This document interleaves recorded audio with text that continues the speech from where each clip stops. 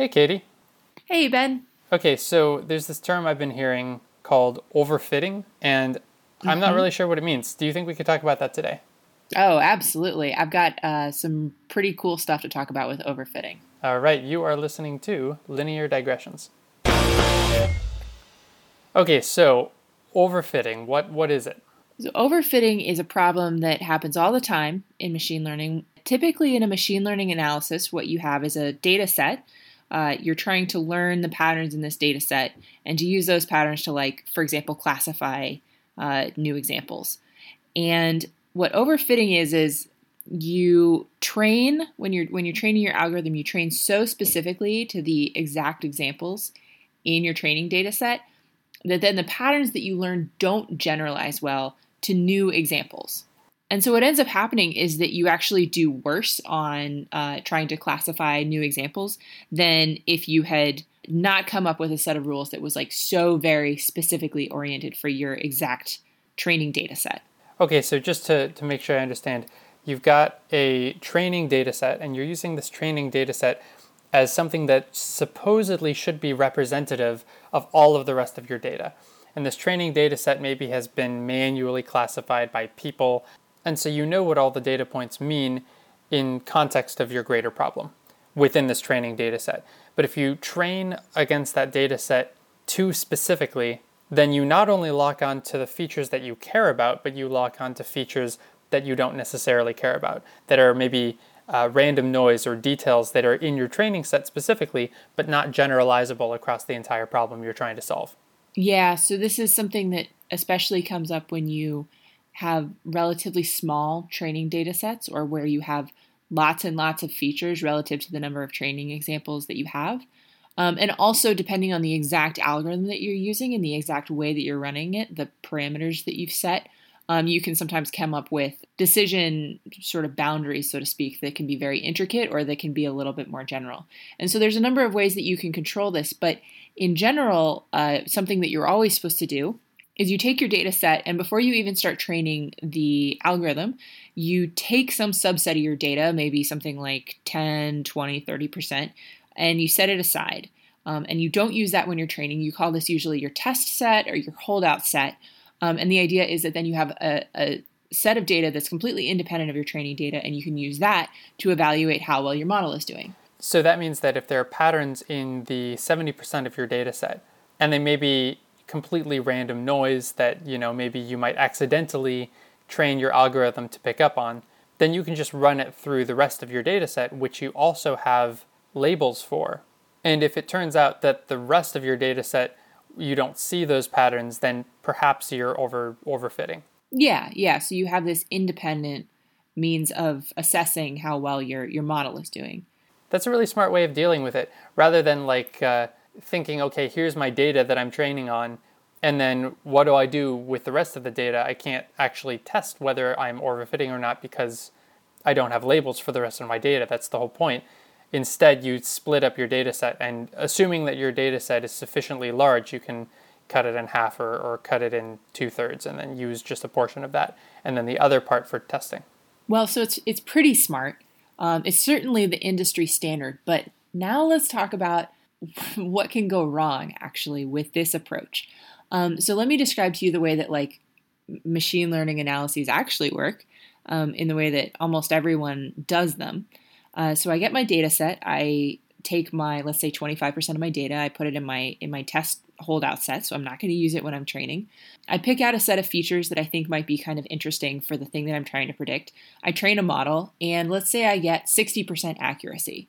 I'm like, okay, well that's a good start, but I think I can do better. I'm going to try including another variable that I had excluded before, but now maybe based on the performance that I've seen, I think I could do a little better if I include it.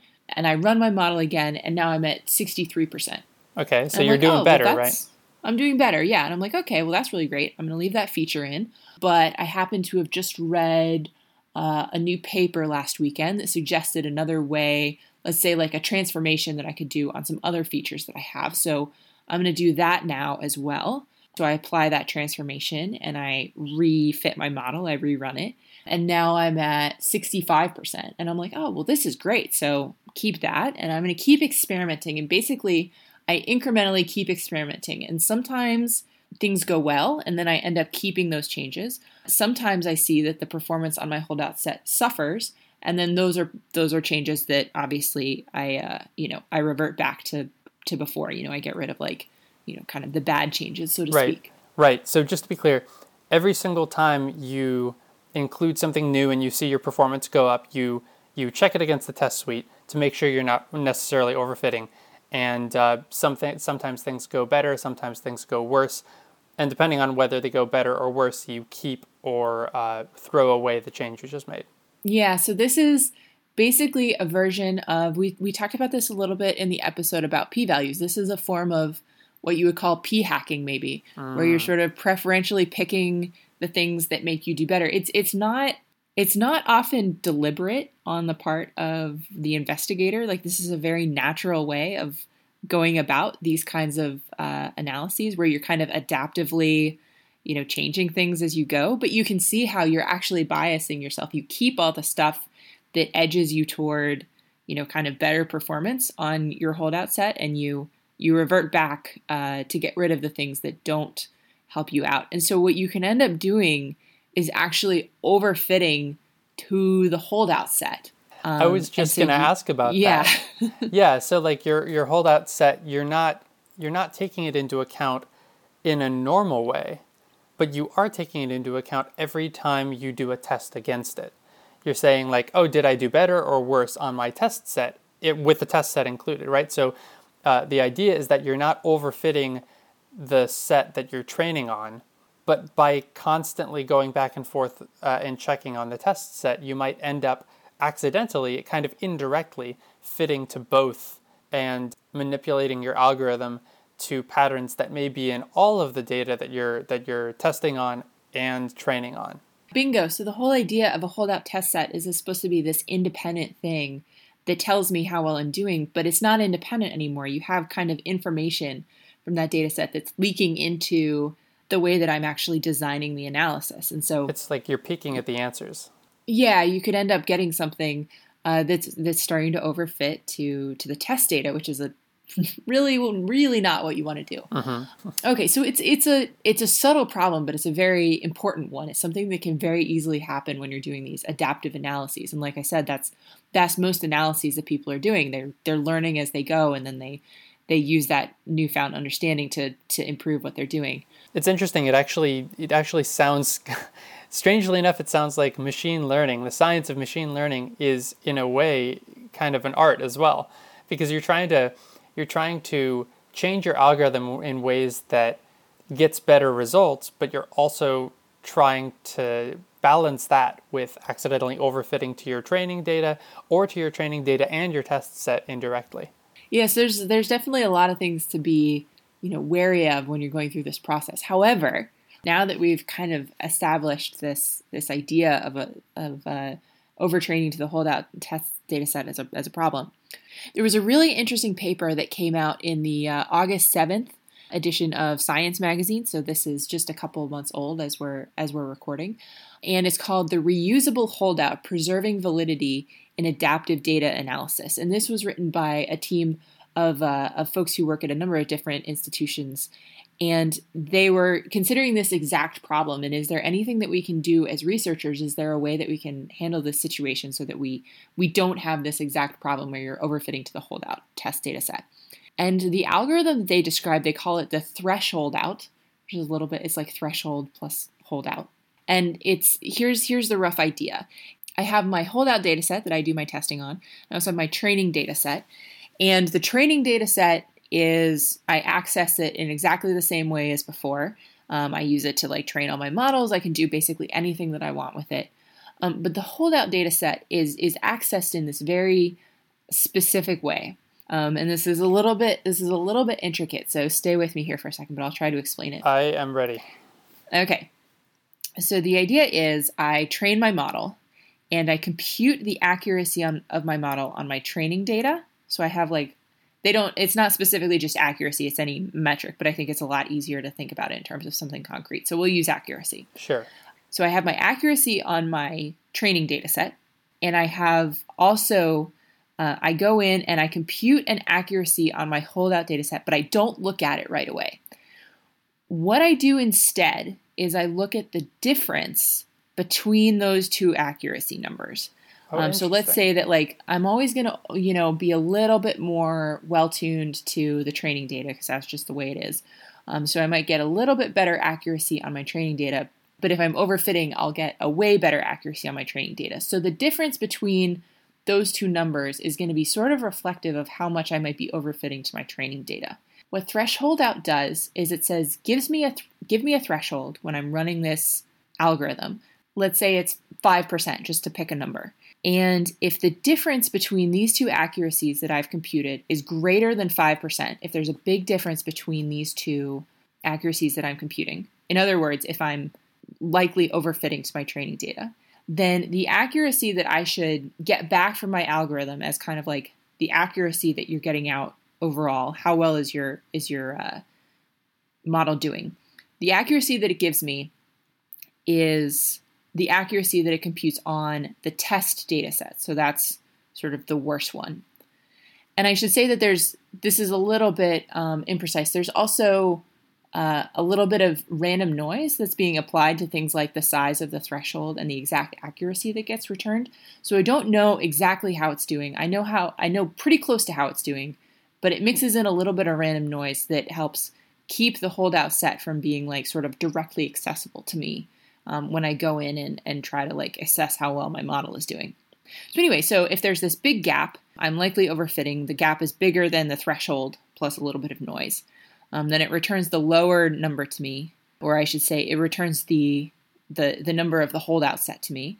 But if the two numbers are pretty close to each other, then it's going to return to me the number of the training data set with a little bit of noise. So there's always a little bit of ambiguity in exactly which number I'm getting back, whether it's coming from the training set or the test set. And then there's also a little bit of noise that gets mixed in as well that keeps it, again, from being completely clear exactly what individual data set is sort of driving this result. So like if you step back from the specific implementation of this, it feels like what this is trying to do is obfuscate what's actually happening a little bit from you so that you can't hyper-optimize to a particular thing. In this case, how well does it do on the test data set? So that if you're overfitting in one place, let's say your training data, it'll give you the lower number so you don't think you're doing really well because you aren't. Even though you might be doing really well with your training data, it might be because you're overfitting. While at the same time, it's kind of putting a little bit of obfuscation or a disconnect between you and the training data number, so that way you can't actually go and hyper-optimize that accidentally. Bingo. I think an important piece of background here also is to understand that a lot of the authors of this paper work on issues of privacy. So you can imagine a lot of situations in which you might want to learn information about a data set as a whole, but not about individual members of a data set. So, for example, trying to do machine learning on health information is a great example of this, where you might want to understand aggregated statistics, but you don't want to learn about any specific individual. And so the way that they say this in the paper, this is a quotation I'm reading here, is that the intuition is that if we can learn about the data set in aggregate while provably learning very little about any individual data element, then you can control the information leaked and thus prevent overfitting.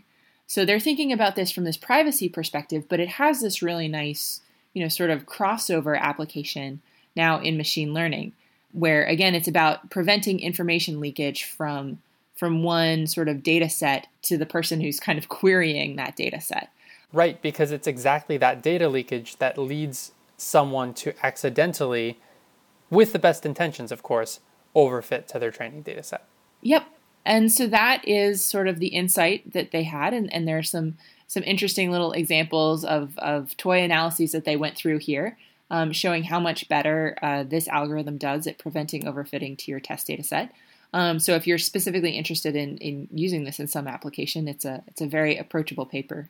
But it's pretty cool. It's like we said, it's an important problem, but one that's very subtle, and it's a very elegant little solution to it.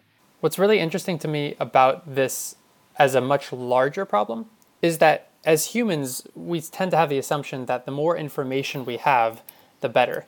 But the reality is that in some situations, it's better to have less information and to let algorithms be a little bit more unbiased than we possibly could be.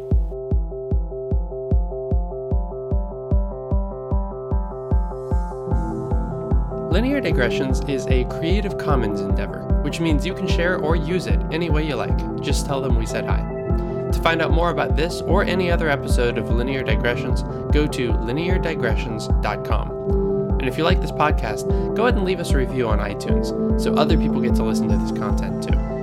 You can always get in touch with either of us. Our emails are ben@lineardigressions.com and katie@lineardigressions.com in case you have comments or suggestions for future shows.